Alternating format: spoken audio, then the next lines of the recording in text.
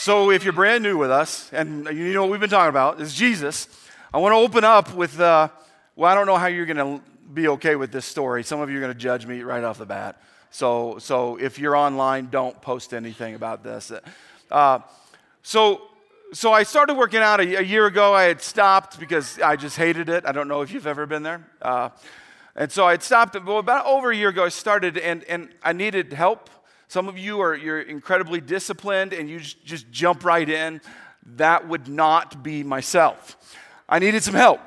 So a guy named Willie Stephen, he's a friend of mine, goes to our church. I said, hey, I know you're a trainer. I need your help. Would you help me? He said, sure. So for quite some time now, I show up in the gym on Monday, and he tells me what to do. It's a lie if I tell you I love it. I don't, okay? I mean, now I don't like to think about the workout or anything. I do what he tells me to do. And he's got multiple things he has me do. So here's there's stages, and the way we do it is there's about 5 to 7 different stages, and I just go from one to the other and do about 5 sets of them. And at some point we came up with the idea, let's name these different exercises every week, like this set of exercises. And I came up with some great ones. One of them is called the exorcism. Yeah? If you want to know what we're doing, one was called kettlebell hell. Now, again, I'm a pastor, so it's kind of my thinking. One of them, and I'll never forget it, because I came up with this all on my own. It was called I Hate You, Willie. That was the whole, and it's in a book. Now, I know some of you should not hate anybody. It was horrible. Well, horrible until this past week. And I was like, hey, Willie, what are we doing? He's like, I've already named it. Sweet, what'd you name it? Death by dumbbells. I said, Willie, take a picture of this. Now some of you are looking at it like, oh, wow, our pastor's a wimp. I mean, this is it? Right? No. You start off doing some crunches just to do them. Then you hop down, you're doing different kinds of push-ups and throwing dumbbells everywhere, and then you're lifting them up and throwing them, not literally throwing them everywhere. And I remember doing the first set. And I'm thinking in my head going, there's more sets. We're supposed to do 5. And I remember sitting for the second set, sitting on the machine to do crunches and looking kind of this direction, going, that's really not that far. Why does that hurt so bad? You ever been there where you look at, you're like, there's not a whole lot going on here, but there is, and it's full of pain. And I got to tell you, I'm going to fess up right now. I believe it was mid-second set. The word quit came to mind. I had lots of options here. I was like, I could lie to him, which was one option, but I thought that's probably not the best one. I was thinking, I'm probably hurt. If I just sat for a moment, I would feel something that hurts, right? And be like, so then I could honestly communicate, I'm hurt. Maybe not hurt enough to stop, but I could say that. And I remember getting done with the second set going, okay, maybe I can do another one, maybe. But you got to know, every single one, I'm thinking of ideas and concepts and excuses to share with Willie going, I need to be done. I'm having a heart attack right now. Let's stop. Now, I don't know how you are when you work out. I don't know how you are when you go to work or when you go to school or when you come home. I don't know what life has been like for you, how amazing or how not amazing it's been. But I bet you've had the word quit come to mind before. At a time you didn't want to quit. You knew that you're supposed to be, or whatever it was, I'm supposed to stick with this relationship. I'm supposed to walk through, I'm supposed to accomplish this. I'm not supposed to leave yet, kind of a thing. You've had quit. And Jesus, I think, faced the same thing. I'm going to be able to prove it to you. That when he walked through some stuff that I would call difficult, when he walked through some stuff that was, I think, very challenging, he wanted it to be over. If you're right now at the place where you want it to be over, I'm glad you're with us. Do you know why we like to quit? I mean, there's some of you are like, oh, I know. I mean, you're going, I know why I want to quit. Right? I can tell you in general why. It's because we vilify opposition. When you and I have opposition, immediately we begin to yell at the opposition. If you're ever where I work out, you're going to probably hear me saying things to Willie. You're like, pastor should not say that. Right? But we vilify opposition. At some moment, we begin to go, yeah, I don't need to do this. You are bad. Right? We vilify it. We're against it, especially if it's in parts of life where you're like, well, working out's good, but what about when someone hurts you? And we begin to vilify, and what happens is we begin to find a victim and a villain. We begin to say, like, this opposition going on, they're the bad, and I'm the victim. When we face problems, difficulty, opposition, most of us do not say, this is wonderful. You know that Jesus had a ton of opposition. There's some obvious ones. I want to show you a couple of them, and I think this helps us. Let me show you some in the Bible. Jesus went into the synagogue again and noticed a man with a deformed hand. Since it was the Sabbath, Jesus' enemies, just stop there, Jesus' enemies, a guy who never hurt anyone, had enemies. If you're thinking, I should never have enemies, I should never have someone against me, Jesus had enemies. Jesus' enemies watched him closely. Now, if you wonder, like, well, why do they watch? I don't get it. Sabbath, what's the big deal? Well, it was written in the law that on the Sabbath, the one day of the week, you were not allowed to work at all. No working. And yes, they're saying that by Jesus healing a man, they're like, that's work. You went to work, Jesus. And they're trying to call him on it. If he healed the man's hand, they planned to accuse him of working on the Sabbath. So he does heal him. I love Jesus. Doesn't listen to his haters. He healed the guy. I mean, you and I would say, that's amazing. It's not what happened. At once the Pharisees went away and met with the supporters of Herod to plot how to kill him. I mean, that's rather extreme. He's facing opposition. I just want you to see that Jesus, when you and I talk about Jesus, his life was not, as you and I would say, perfect and blissful, pain-free. He had opposition. You need to remember that. Let me show you another case of opposition. Later, Matthew invited Jesus and his disciples to his home as dinner guests, along with many tax collectors and other disreputable sinners. That is way too politically correct to just pass it by. Sometimes when the original writer wrote stuff and then we translate it into English, we kind of like smooth it over. We don't want to offend a lot of people, and sometimes it gets lost in translation. Disreputable sinners. Let me help you. At the dinner party, where thieves, like proven thieves, like hold on to your wallet as you're eating, there were prostitutes, there were traitors, like national there were horrible people, and the Bible calls them disreputable sinners. You just need to know, socially unaccepted people. But when the Pharisees saw this, like who Jesus was hanging with, they asked his disciples, why does your teacher eat with such scum? Those are some strong words, huh? I wonder if you've had a church experience where someone treated you like you were scum. You need to know that is an error, that is bad that someone treated you that way, and it's not new. And look at Jesus' response to this opposition. So good. When Jesus heard this, he said, not, oh, you're right, we should go. Healthy people don't need a doctor, sick people do. Yes. If you don't like Jesus yet, you should. I mean, he just looked in the face of people who were just flat out hating and were just calling people scum and said, that's neat what you said. you need to zip that lip. He didn't literally say that, but you know by what he said, he did that. He had opposition. What have you been doing with your opposition lately?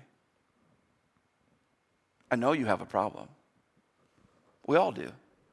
I know you have something in your life that's not going the way that you want it to go, and you're wrestling with it.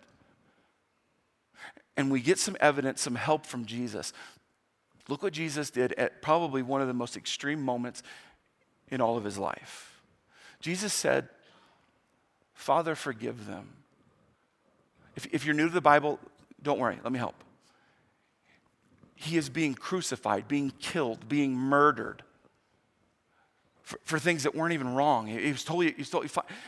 And while he's being murdered, while he's being killed, he says, Father, would you forgive them?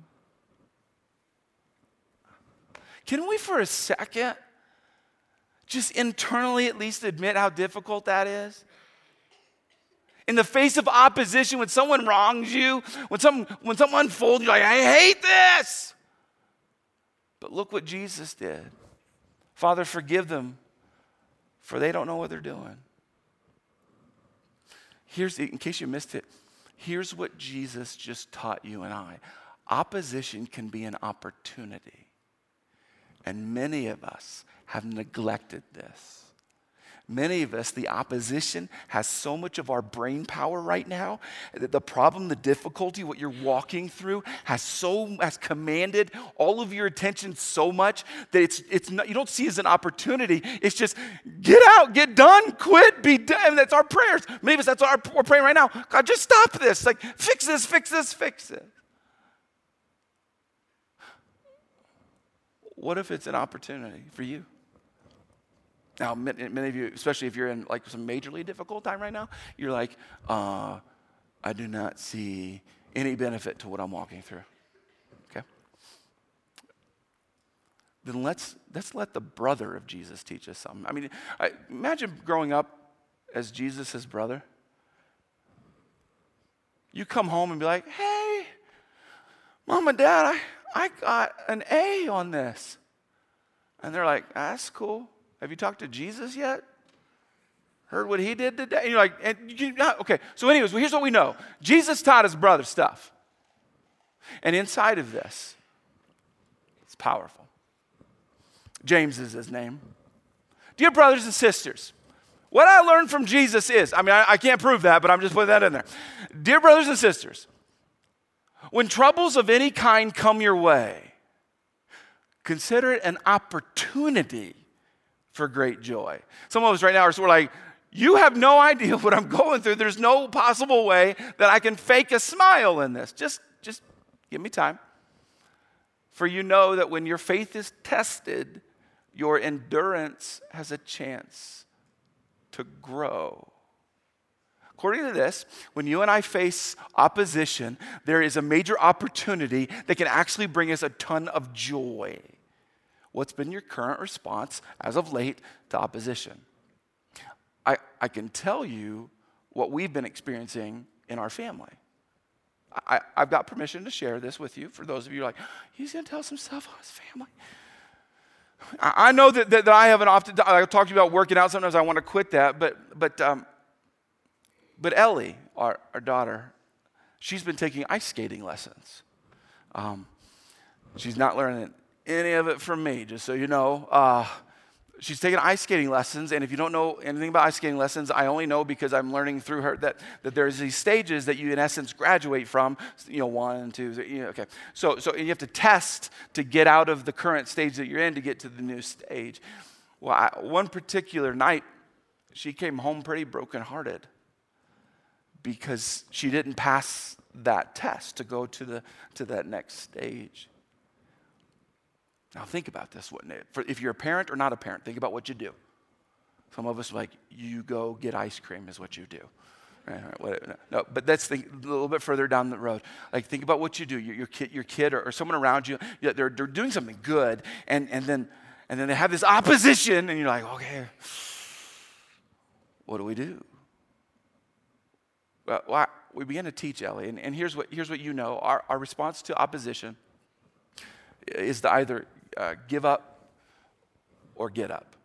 You know that, right? You know that whatever you do, whenever you face smaller like a major moment, you begin to process, okay, what am I going to do? Am I going to keep going or is it over? And you got to know, and I asked her permission. She did say, I would like to stop ice skating lessons, okay? We've had, our other kids have done similar things where we're like in the middle of a soccer game, I'm done. We're like, no, you're not. So we did. I remember one of our kids, and I judge me later, whatever. You can't quit. You have to go at least stand on the edge of the sideline because you can't quit. And he did that, literally, just stood there. And we're like, all right, this is where this is going. And began to talk to Ellie, like, Ellie, this is a big deal. By the way, not to become an Olympic skater. But you know the lesson here. Here's what we're teaching. Stop throwing opportunities away because you don't like opposition. I'm bringing you into our home. These are the conversations we're having with our kids and frankly with ourselves at different times. Stop throwing away opportunities just because you hate the opposition. And so we had the conversation with Ellie, like, hey, we think you ought to keep going. Not so that one day you're on TV skating for the Olympics, but so that one day when you're at work and you don't like how work went that day, that you don't just quit and then go, what do I do now? Or when you're in a relationship and you're married and you're like, and you have that fight where you don't want to talk to each other anymore. You don't just say, I'm done forever. That's where we want her to win, right? That's major. So in these moments, we begin to craft in a kid the character that can take on opposition. I think many of us know that there's a lot of adults who don't quite have this. So just to give you a little bit more detail to the story, she hasn't quit. She's still going after it.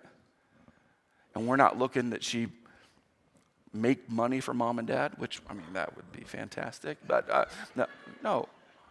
I want her to have the opportunities God has set for her. And if you and I don't win this whole obstacle thing, this whole threat thing, this opposition thing, we begin to lose some of that. So let's get more into some of the wins here. So let it grow. If you're like, let what grow? Well, we already talked about it. Endurance. Let your endurance grow. When you face opposition, you have to endure it. You should endure it. Endurance is a big deal. You should be going after endurance. So let your endurance grow. Okay. For when your endurance is fully developed, you will be perfect and complete, needing nothing. That sounds amazing and impossible. Right? The word perfect? Hey, if you just endure, guess what? You're going to be perfect. Some of us are like, I'm out. I'm okay. I'm out. Because you know what you and I, especially as Americans, think when the word perfect comes up? Flawless, right? Flawless. A lot of times if someone says, how'd your day go? You don't say typically, perfect. Because we're thinking, well, there was this one little moment, or it's not flawless. When the Bible begins to spell out all these wonderful things about God and how to live life, the Bible's not interpreting perfection as flawless, and we need to learn this. So let's get into some of the nerdy language. For those of you who hated like foreign language class, come on. Give me 2 minutes. Here we go. Teleos, which means perfect. That's the word that was originally put right there in the verse where it's like, okay. You need to be perfect. You're going to be perfect. If you endure, you will be perfect. That's the word. That's the original word. But you can forget this word. A teleos person is mature, fully grown. So in other words, when you look at a tree that's fully grown, they would say, it would be written in the Bible that tree was perfect. You'd be like, that tree's not perfect. I can see a broken branch right now. It's not perfect. Again, it's not, fully grown, mature. You need to see what the Bible's trying to help us understand. That you need to be mature. that you have a completeness that you ought to be going after. And if you don't go after it, you're going to miss out on some things in life. Here, let's use this word just a little bit more. Being teleos makes you ready for the task God created you for. Let me help you. Being perfect makes you ready to do what God wants you to do. And you're like, see? Is that not what church and sermons have a tendency to feel like? Hey, if you're perfect, you're going to land right where God wants you to. No. If you're mature, if you're growing, you can do what God has designed for you. And the only way for you and I to actually get to maturity is to endure some of, can I just call it the junk that you and I have to walk through? The bad news from the doctor, the trouble in a relationship, the difficulty with grades, the dreams that are becoming far more difficult to get to. If you quit, I'm telling you, you're going to miss what God intended for you. I know, because I've had these conversations with my kids, these are not their favorite ones. But if you want to do what God designed for you, you got to wrestle down what you quit. One of my favorite writers says this: endurance is not just the ability to bear a hard thing, but to turn it into glory. So endurance is not going, all right, Pastor said, I just need to deal with it. So I'm going to walk around with this for the rest of my life. I'm just going to wait it out. Just going to endure. Every conversation I have, I'm going to say, do you see this right now? Just going to deal with it. This is not, no. God's not allowing you to go through opposition just so you deal with it. He's not a mean God going, oh, you need to hurt a little bit. Carry this for a while. Recently, I had a conversation with the Fountain Springer, very recently. And she got bad cancer news.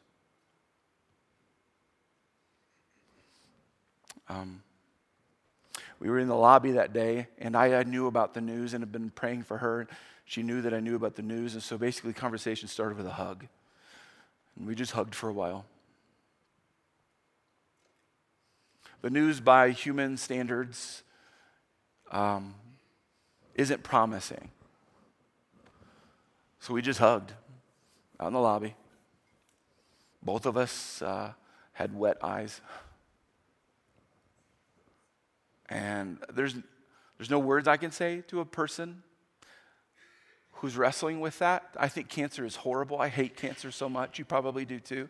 I have way too many people in my life dealing with cancer, and I despise it. I pray regularly, God, would you just take it away? I'm sick and tired of hearing about cancer. And then I've got a friend in our church who's got bad news, and my heart is breaking. Her heart is breaking. And I'm wondering in this, I wonder how she's really doing. You know what I'm talking about? Like really doing. So after we hugged for a while, you know what she said? It still gets me. She said, you know what? If there's a way for God to use what I'm physically going through to help someone find spiritual life, I'm okay with it. And I'm like, wow. This quote from this guy, William Barclay, is getting after that.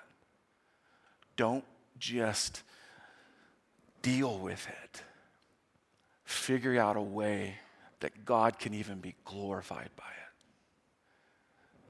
We just entered some really mature conversations. In fact, what I would call her is a fighter. Yeah, I'd call Jesus a fighter. Anyone who doesn't just lay down and say blah, they're fighters, and not all of us have done that. In fact, let me show you a comparison just to help us get to where we need to get. Some people say, I'm facing opposition and I'm a victim, and I'm going to live as a victim. I'm not saying if you are a victim one time that you're not allowed to be there, but many of us are living this way. Or a fighter. Let me show you the different victim. A victim just gives up. It's like, I'm not even going to go after this. Fear is the decider. The bad news, the bad prognosis, what the person said, that's the decider. Relief is the goal. The prayers are constantly just relieve, and it feels like a curse. Most of us have been here. A fighter sees the same situation differently. They get up. Not because they're unaware of what's going on. They get up because faith is the decider. What can happen, what God could do with this is the decider. Endurance is the goal. Like, I'm gonna get through this. And they see it as an opportunity. Just for a second, in the midst of your opposition, whether you're there now or it was way, way back, I wonder where you've landed. And Jesus has so much to teach us on this. What are you doing in the midst of your opposition? Is it defeating you and winning? Don't let it. In fact, let me finish up our time with a couple of things that Jesus would teach you and I about, like practical stuff. Like sometimes, we go to church and we're like, there's this idea, but we don't know how to get to the idea. Let me help build a bridge to the idea of facing opposition. Here's the first one. Don't ignore the difficult. The answer is not to be like, I don't see it. I don't see it. I've tried to do that with working out. I don't know where the gym is. I forgot. Sorry, Willie, I'm not coming. Totally forgot we were supposed to be working out today. No, you don't ignore it. Isn't that sometimes what we, at least in church, if you have a problem, like, don't talk about it. It means that you're just really down and not believing God's big. You can be aware of your difficult. You don't have to pretend like it's not there, that it didn't hurt, that you don't want it. Be honest. You know how I can give you permission for this? Jesus. Let me show you what Jesus said, his own words. Father, if you're willing, please take this cup of suffering away from me. It appears as though he's not completely ignoring the difficult. Just for a second, as we read through the Bible, sometimes it's so fast, and it's like Jesus is awesome and cool and whatever, and no, he just acknowledged that his opposition, his suffering, he doesn't like it. Christians, can we please stop ignoring reality? That cancer sucks, that getting fired hurts, that a breakup is heartbreaking, that hard financial times are stressful. Let's stop ignoring that all of that stuff doesn't affect us. Yes, it does. That affected Jesus, going, I don't like this suffering. That's step one. Whatever opposition you have, you are free, permission by Jesus, to acknowledge it. But then he says, after acknowledging it, yet I want your will to be done, not mine. Acknowledge it. But do what I would call, be willing to play the long game. I can get a bit more, what we call Christianese. Dwell on eternity, not the temporary. That whatever you're walking through, you need to know that there is eternity on the line. And eternity is a lot longer than the temporary. Jesus, in the midst of suffering, going, I don't like this. I don't want this. In fact, if there's another volunteer, but I'm going to do it. I'm not going to quit. I'm going to go through this because of eternity, because there's a bigger game plan, a bigger agenda. Whatever you walk through or are walking through, eternity is a bigger deal. I don't say that insensitive. I mean, I'm telling you right now, my mom is fighting cancer. I'm not trying to be insensitive. What I'm trying to help you and I understand, I don't want you quitting. I don't want you giving up and missing an opportunity that somehow in the midst of your mess or my mess that God can actually do some work in it. But we have way too many Christians at the moment of problems and opposition where we're silent and we're out. And we're not letting God or other people begin to be a part of a miracle. In this series, we're going to talk about Jesus the healer and the cool miracle stuff, that kind of thing. But can we be mature enough to say that all of us walk through stuff that we don't like to walk through, and we all need a bit of understanding and wisdom, guidance, call it that we need what do I do though when life is not amazing? We copy Jesus, admit that it's not amazing, and then figure out how to let God get glory in it. My friend who is a part of this church, we don't know what her future looks like. But I know every day she's going to say, God, I don't want this, but do something with this. I challenge you to do the very same. You may not like what you're going through, and that's way okay. But would you start asking God, God, would you do something with this, through this? And He will. Let me pray for you. Heavenly Father, God, I know things that I don't know. I don't know the specifics of all of the opposition that each of us are walking through. But I know that we're all walking through stuff. God, you know every detail. You weren't surprised by anything that any one of us has ever walked through. Lord, I ask in the name of Jesus that you would help us walk through our opposition. Whatever difficult is playing out, Lord, would you comfort us in the midst of us and help us to glorify you with it. Lord, I pray for those who are really wrestling with what to do and how to do it. God, give us wisdom and discernment. But Lord, we decide today, I think as a church, whatever we walk through, Lord, use it for your glory. Help people know who you are through it. That's what we pray. So we pray this in the name of Jesus. Amen.